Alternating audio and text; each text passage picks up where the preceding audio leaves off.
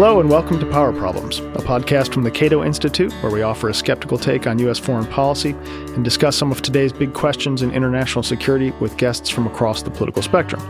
I'm Trevor Thrall, and sitting in for Emma Ashford while she's on maternity leave is Cato's Director of Foreign Policy Studies, John Glaser. Hi, John. Hi, Trevor.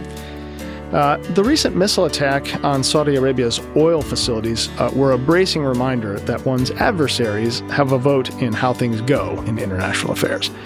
After Trump's withdrawal from the Iran nuclear deal, the administration has really ratcheted up the pressure on Iran, and, unsurprisingly, tensions eventually mounted. And over the past several months, we've seen signs that this story might not have a peaceful ending.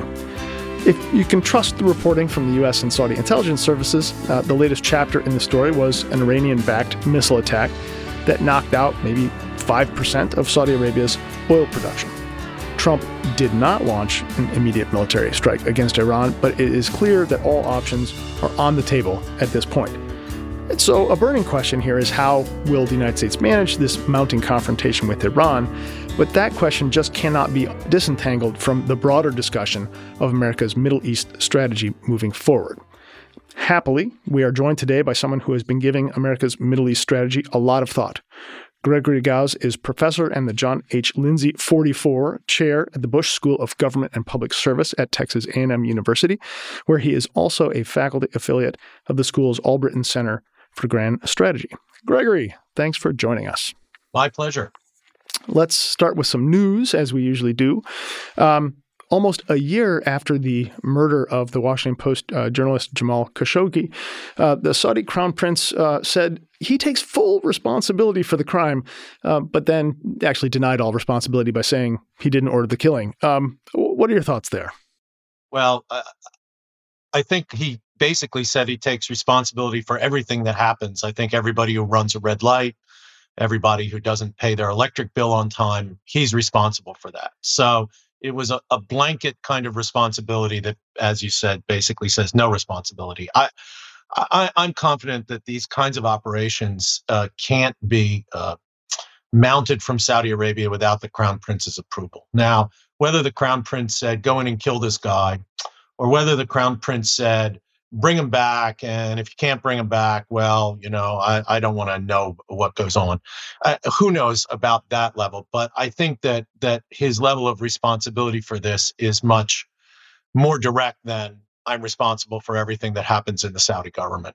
Yeah, I find it a little strange that the only person outside of Saudi Arabia that wants to deny the Crown Prince's responsibility for this act seems to be Donald Trump. The CIA has said that their estimation, medium to high confidence, that this was official policy ordered by the Crown Prince.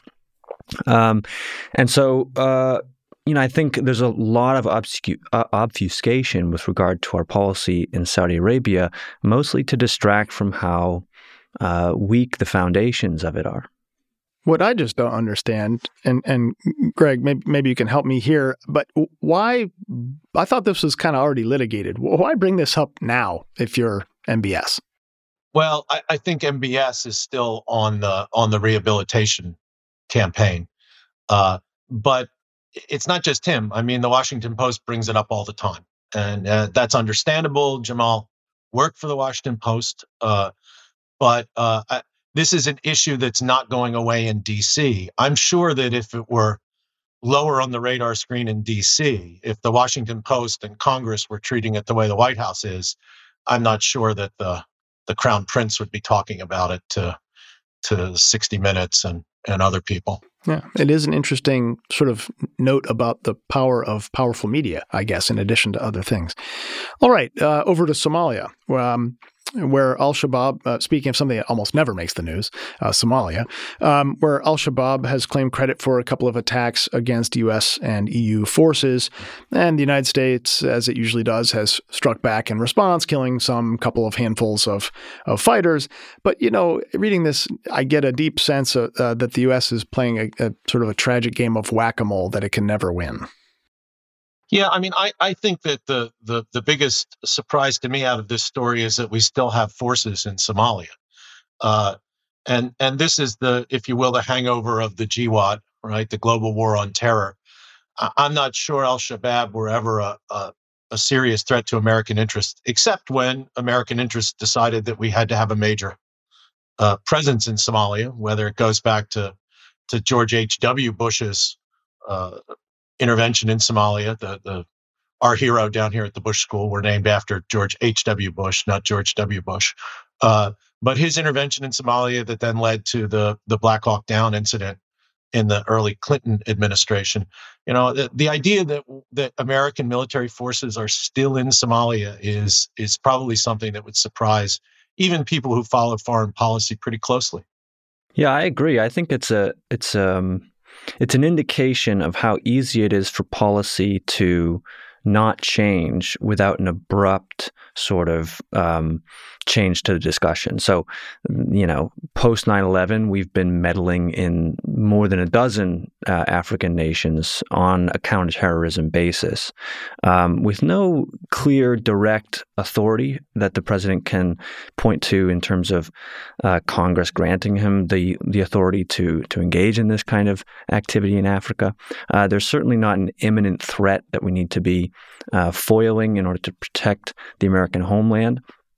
And without a real, a concentrated effort to repeal the AUMF, on which the administration presumably bases the legitimacy for its military actions in Africa, we're going to continue to see this kind of low-level conflict without authority from Congress.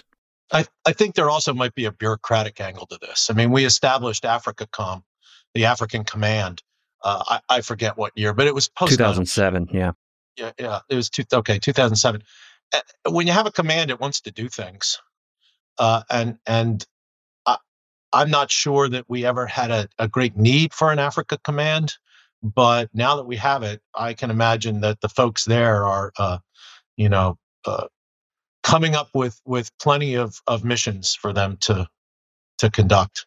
I completely agree. And I think just a couple years ago, John Bolton stood on a stage and elucidated for the nation President Trump's Africa strategy. And there is a lot going on. There's a lot of opportunities for us to be investing in African nations, reform, counterterrorism efforts, and it is being pushed through the bureaucracy. And so in terms of what we know from the Middle East, which we'll talk about soon, the kind of policy inertia that leads to one set of approaches that are not again reevaluated, I think that seems to be the direction things are going in Africa.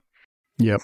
It's to me, it's sort of like the dark web of foreign policy. It's out there. No one ever sees it. No one hears about it. We never debate it. So it goes on unchallenged, and that's a scary thought. All right, last one. Sticking in the Middle East here. And this is all right. So talk about the media. This is a mystery to me. So a couple of days ago, I saw a report that the Houthis had released a video claiming to provide evidence that they had killed 500 Saudi troops and captured another couple thousand in an attack over the Saudi border in southern Saudi Arabia. But since then, the Saudis haven't said anything. The U.S. hasn't said anything. Media reports are sort of like not the usual that you'd expect from such a thing. Did it just not happen? Is this a fake? Is it real? If it's real, what the heck does it mean? Seems like a big deal. Yeah, I share some of these questions.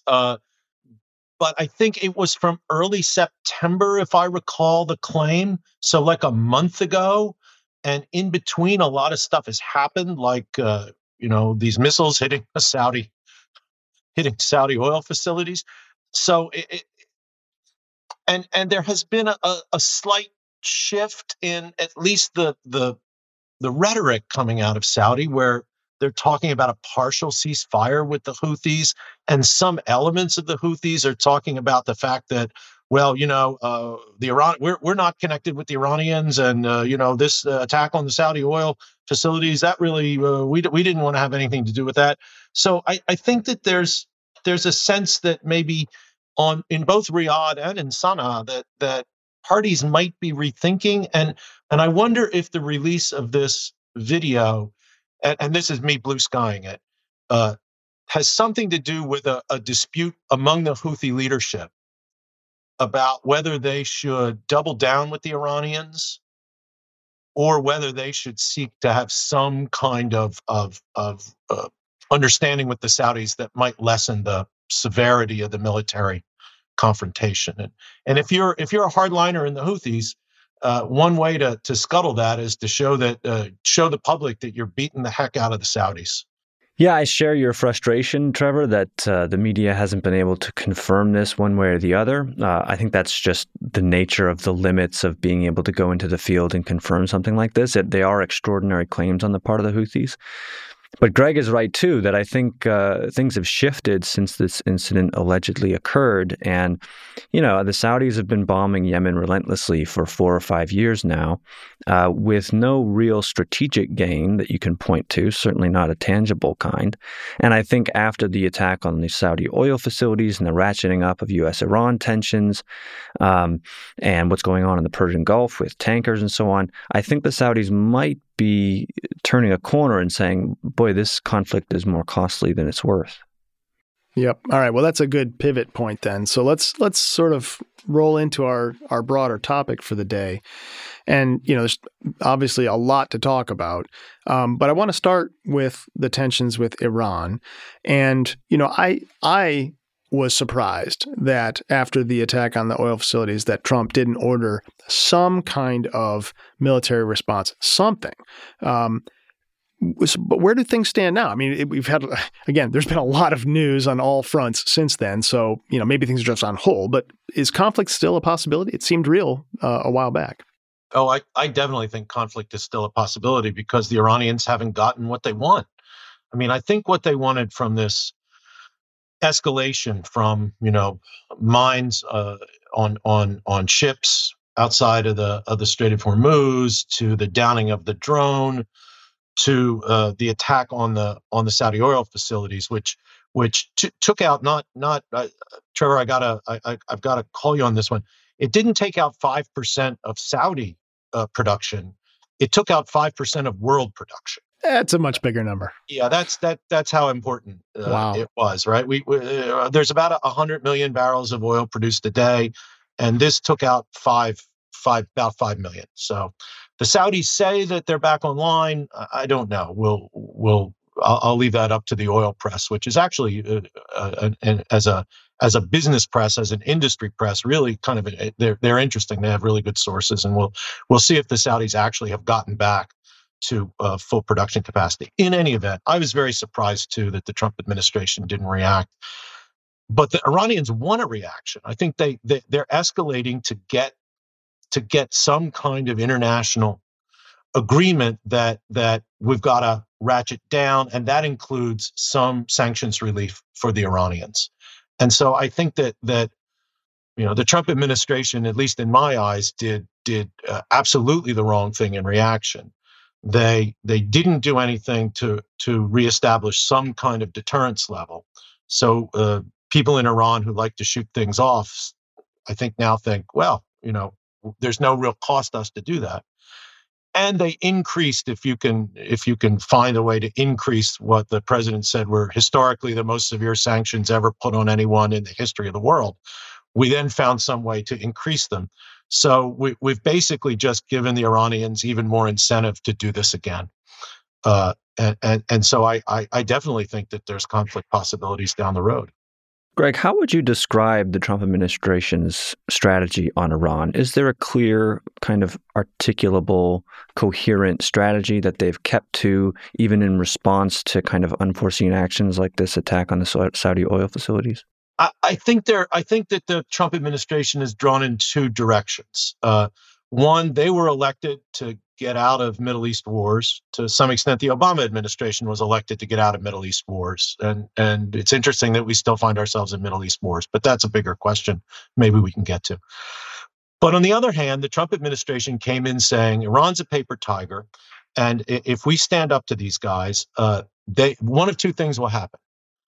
We put the pressure on these guys, maximum pressure. Either they will collapse, and I think there was a lot of talk in right-wing circles. I heard it down here in Texas that there have been last year a number of demonstrations in provincial towns in Iran over economic issues, and there was this notion, this regime is getting hollow, it's getting weak. Just give them a little push and they'll collapse. Or, and I think this is what President Trump was thinking, they'd come back to the table. They'd come back, they would run up the white flag, come back to the table, and I could get a better deal and show that Obama was a softie, and I can get a better deal. But in a piece of analytical malpractice, I think the administration didn't recognize that the Iranians had other options, like try to hit other elements of the Persian Gulf oil industry, like tankers, and then like facilities. So that, I think, leaves the Trump administration in kind of a bind. Do you climb down? They want to climb down. It's clear that the president wants to see Rouhani. I mean, he developed this bizarre thing with Macron to talk to Rouhani without actually meeting him at the UN. Yeah, Greg, let me jump in there and ask you specifically on that. I read the really good New Yorker piece by Robin Wright about that phone call, but to me, it sounded the sort of the lesson I took from that was that despite what you just said was the Trump's administration's approach trying to get toward a deal and talking, Trump keeps not talking. Is that because he's got ADD and he doesn't realize this is now when you close that loop, or is it something else? I think that he's got different people talking to him about Iran. That's for sure. And when he listens to the Israelis, when he listens to some of the hardliners in Congress on Iran, his buddy Lindsey Graham, it's, keep the pressure on. And part of the response to the Abqaiq attacks were keep the pressure on, up the pressure. But he clearly doesn't want a war, and he clearly wants a deal, but he wants a deal what doesn't look like he's backing down. He wants a deal where the Iranians come to him. And the Iranians have their own domestic politics. And the people who he would do the deal with, Rouhani and Zarif, are the people that he undercut by withdrawing from JCPOA. And I think that they're constrained. Rouhani and Zarif are constrained because they have people at home saying, look, you said we meet these great Satans and we do a deal and we get sanctions relieved and everything's fine and our economy's better. And what happens? These guys screw us. So you're asking us to believe that you can do another deal with these people? And so I think that it's not as open in Iran for the kind of deal, the kind of dialogue that Trump wants to have. Yeah. So, the JCPOA seems like the linchpin of their broader strategy. But, you said, and this is one of the things that frustrates me a lot about the way people talk about Iran, is on the one hand, you have this paper tiger sort of, I think it's a myth, but it's, a theory that all you do is a sharp rap on the nose, some maximum pressure, and they'll come to the table. And on the other hand, you have the national security strategy saying they're the biggest problem in the Middle East, and our entire strategy in the Middle East is sort of predicated on the fact that they're taking over. You can't both be a paper tiger and the biggest threat to world peace in the Middle East, can you? What's the real strategy? Is there a strategy here or just a bunch of crap? But I mean, let's go back to the Soviet Union as a potential analog here, a comparative case. We for decades in the United States said they were taking over, but they turned out to be something of a paper tiger, right? And they died with a whimper, not a bang. I think that there's a lot of wishful thinking in Washington about the Iranians. I think that there was some wishful thinking on the Obama administration side with JCPOA that it would, quote unquote, strengthen the moderates, and in the long game, playing the long game, that Iranian foreign policy behavior in the Middle East would moderate. I wasn't so sure about that, although I thought JCPOA was a good idea and I was very supportive of it. The idea that the Iranians would give up the geopolitical positions they'd established in Lebanon and Syria and Iraq that they paid for with their own blood and treasure because we would smile at them if they did, never seemed to me to be all that practical. But I think the wishful thinking in the Trump administration is more serious in that they're backing the Iranians into a corner in the wishful thinking that this will change Iranian behavior. Yeah, and I think it's doubly wishful because of the simple fact that when you're trying to bully someone in their own neighborhood, it gets really, really tough. I mean, it's just not reason. I mean, if Iran were meddling about in Cuba, to pull the analogy back, I think we could probably convince them that was a bad idea. But to keep them out of Lebanon, forget it. It might be worth mentioning that this reaction from Iran was not only predictable, but predicted. The CIA, according to reports that leaked the information, predicted that if we pull out of the JCPOA and return to a posture of maximum pressure and try to sanction the Iranians into capitulation, they'll react pretty harshly. They'll attack forces in the region, try to disrupt oil traffic. They won't capitulate. They might violate the JCPOA, which they stuck to a year after Trump withdrew. This was all predicted and very predictable. So it's unfortunate that the Trump administration is not taking the advice of its own experts. Well, you'd have to believe the deep state. Yeah. And, just on a pure sort of geopolitical statecraft level, I feel like Iran executed what I will call a rock, paper, scissors win over the U.S., where, you're both shaking your hand and, who puts out the right tool to beat the other guy's tool. And Iran's maneuvers have been sort of sideways, nonlinear, sneaky, indirect, and had the ability to really signal quite clearly their, intentions and provide deterrent effects against the U.S. And the U.S. has had no answer, has had no sneaky plan of their own to increase the pressure other than adding more X's to the word maximum when so kudos to Iran, I guess, for that. Although I would say that the Abqaiq attack did represent a shift in strategy for the Iranians, because the Iranians had been extremely successful in playing into the civil wars and the weak states of the Arab world. This is something that began decades ago in Lebanon, a classic weak state. It accelerated with the United States finally pushing over the state in Iraq, the Saddam regime, and creating an open playing field for the Iranians to intervene. And then the results of the Arab Spring gave the Iranians an entree into. Well, they had the entree in Syria, but it redoubled their commitment to Syria, and it opened up more possibilities for them in Yemen. But this was, as I don't know if it was John or Trevor, but somebody in Washington said that the Iranians were very skillful at this, and they are. I mean, they beat the heck out of the Saudis in this game, and they certainly are beating the heck out of us in this game. But the attack on Abqaiq is like going from a 4 on a 10-point scale to an 11, because this was, implausibly deniable, direct assault, military assault on a Middle East rival, and not blowing up an airfield or blowing up an embassy or blowing up a military facility. It was getting right at the heart of what makes Saudi Arabia function, and why Saudi Arabia is important to not just the United States, but the rest of the world. And that was an escalation that I didn't anticipate, because the Iranians were doing so well in these other fields to kind of invite escalation to what they have been avoiding for ages, which is a direct, kind of conventional military standoff with the U.S. really surprised me. Yeah, I don't think we can underestimate the importance of two features of what's going on in Iran right now. Number one, the economic sanctions really are punishing. People are having trouble putting food on the table, importing the right kind of medicines for cancer and hemophilia patients. Inflation is out of control, unemployment. This is causing real people by the millions a lot of harm.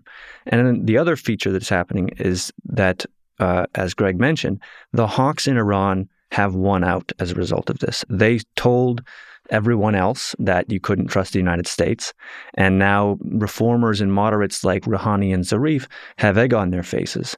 So the Trump administration's withdrawal from the JCPOA and return to maximum pressure essentially had the effect of elevating about 100 John Boltons inside Iran. And now they're kind of winning on policy, and that should be expected.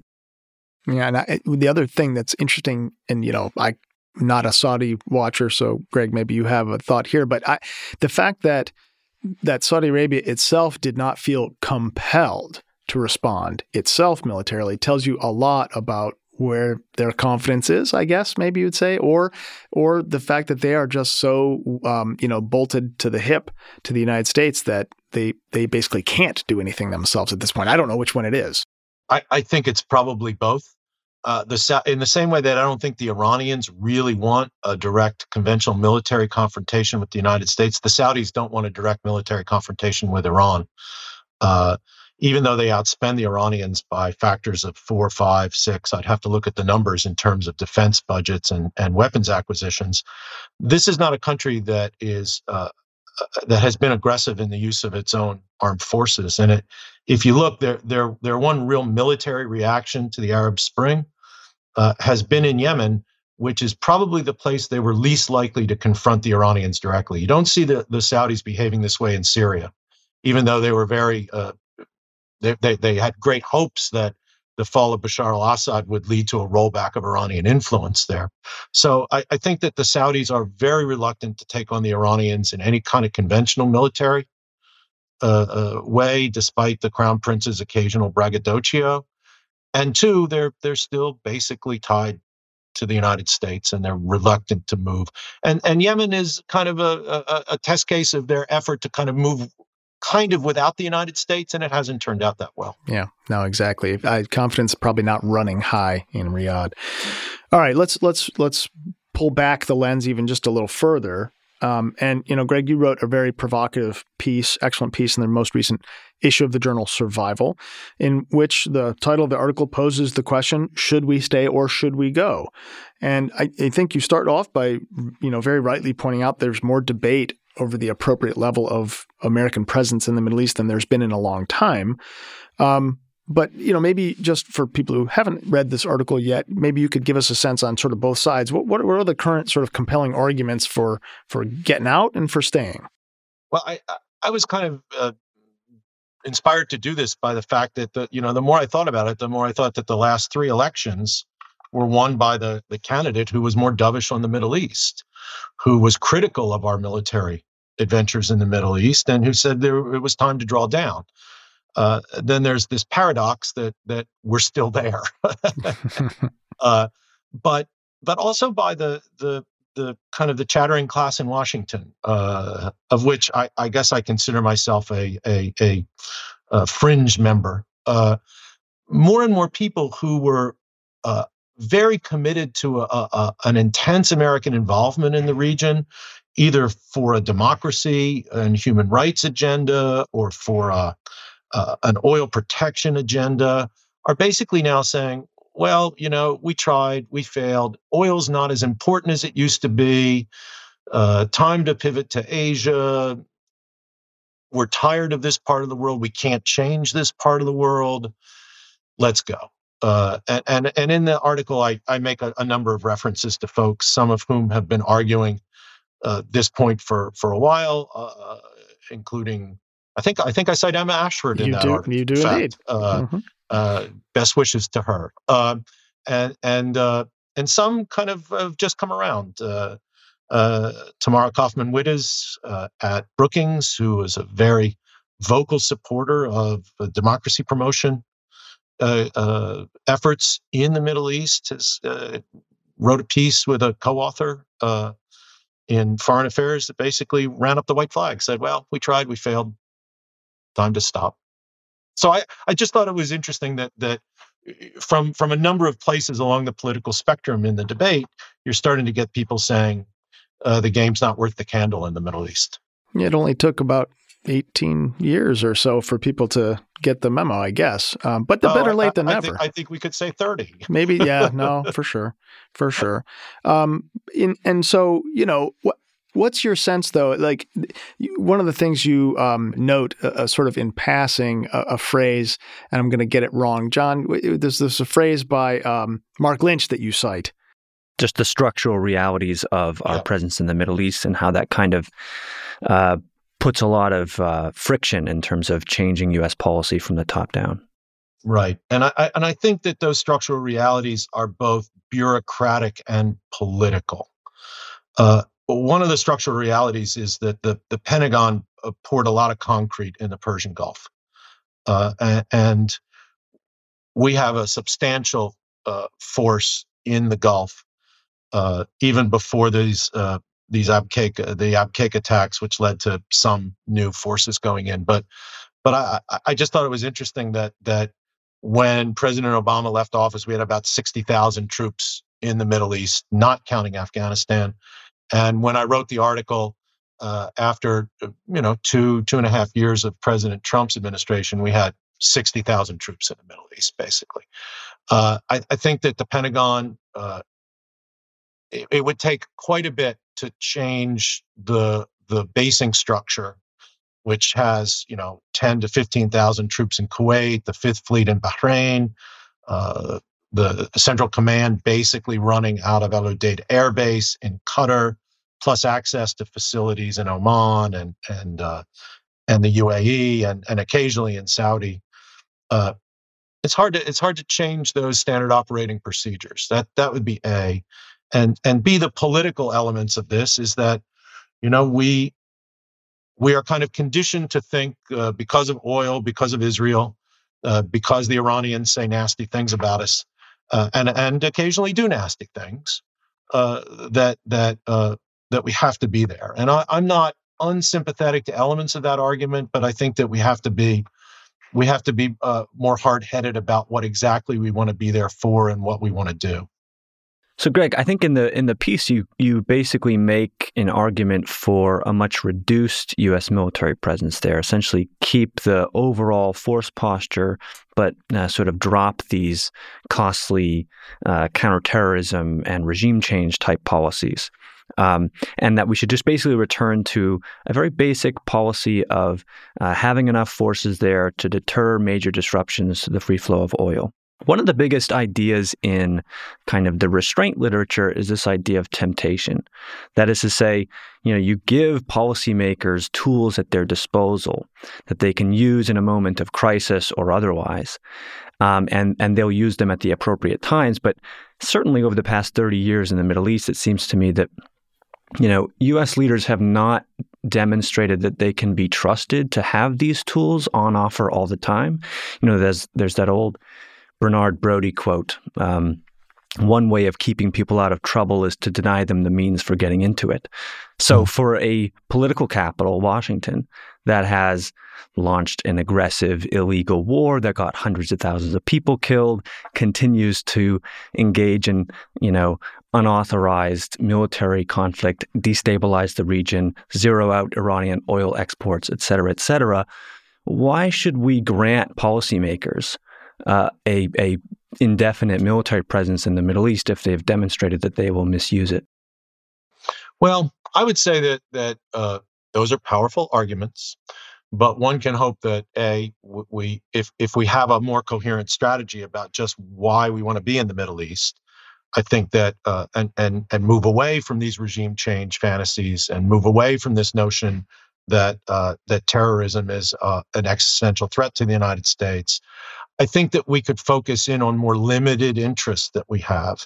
And I think, although I didn't make this argument in the survival piece, it's something that I'm coming more directly around to is if our main reason for being in the Persian Gulf, and we'll set aside the Israeli issue, if our main reason for being in the Persian Gulf is free flow of oil, the biggest threat to the free flow of oil, say between Saddam Hussein torching the Kuwaiti oil fields and the attack on Abqaiq, the biggest threat to the free flow of oil was us.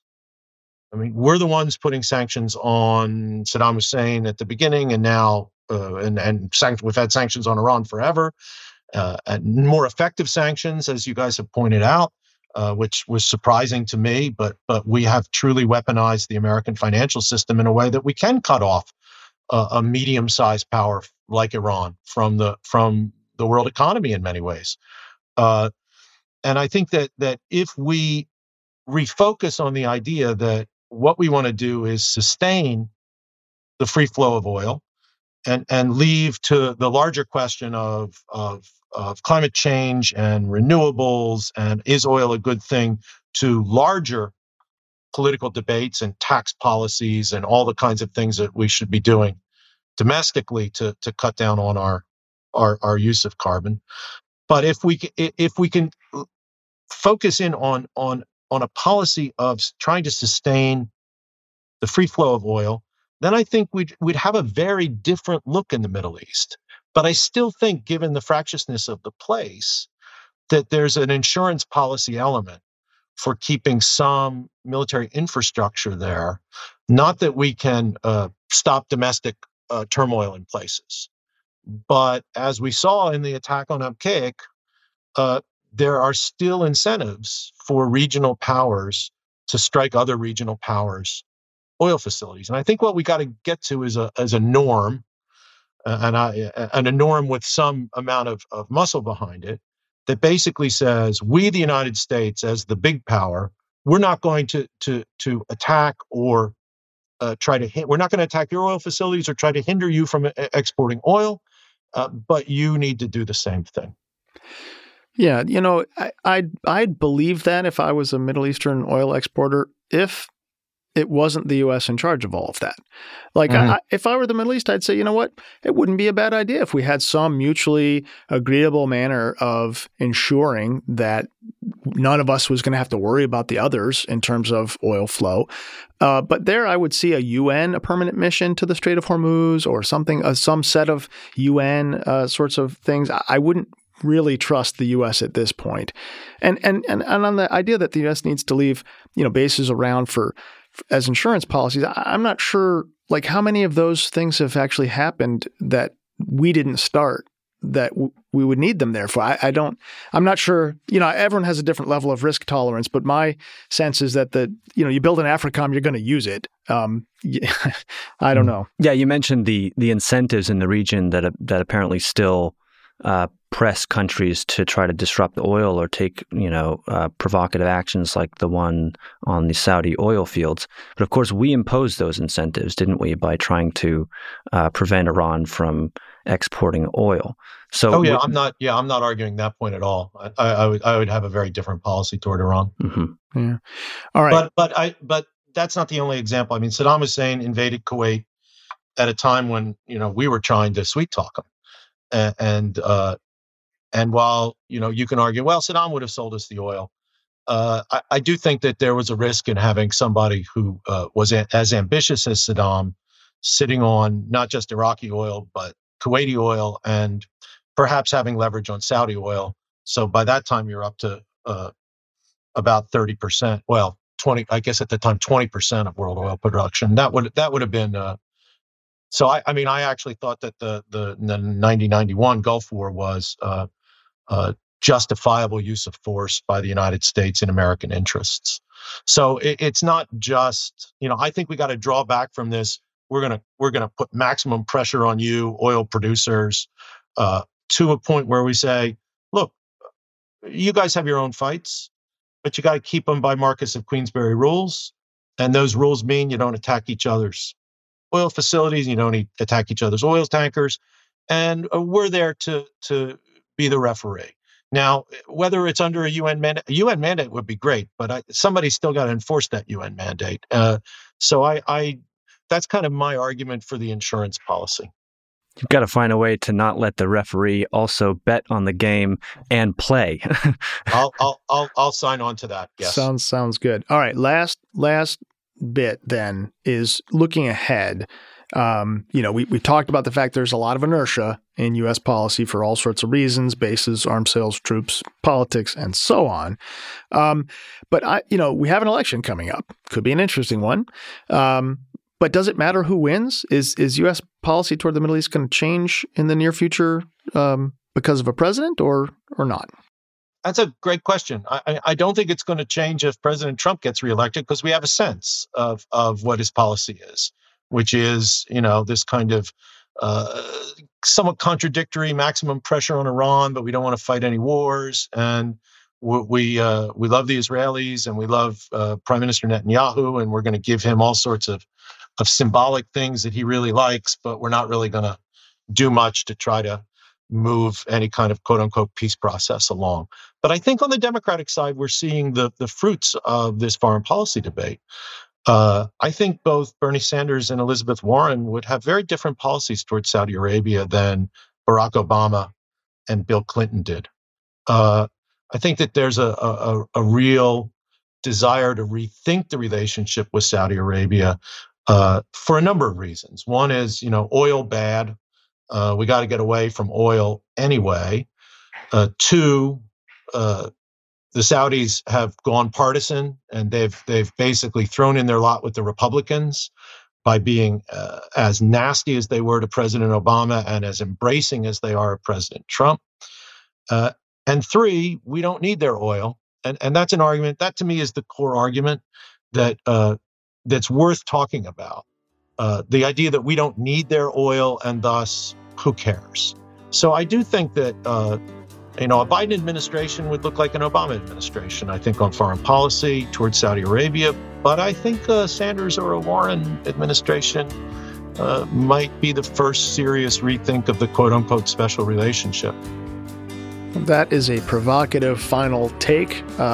Thanks so much for joining us today, Greg. It was my pleasure. And thanks to our producer, Cecil Sherman, and all of you for listening. To continue the conversation, our Twitter handle is @PowerProblems. And if you like the show, leave us a good review on iTunes or wherever you find your podcasts.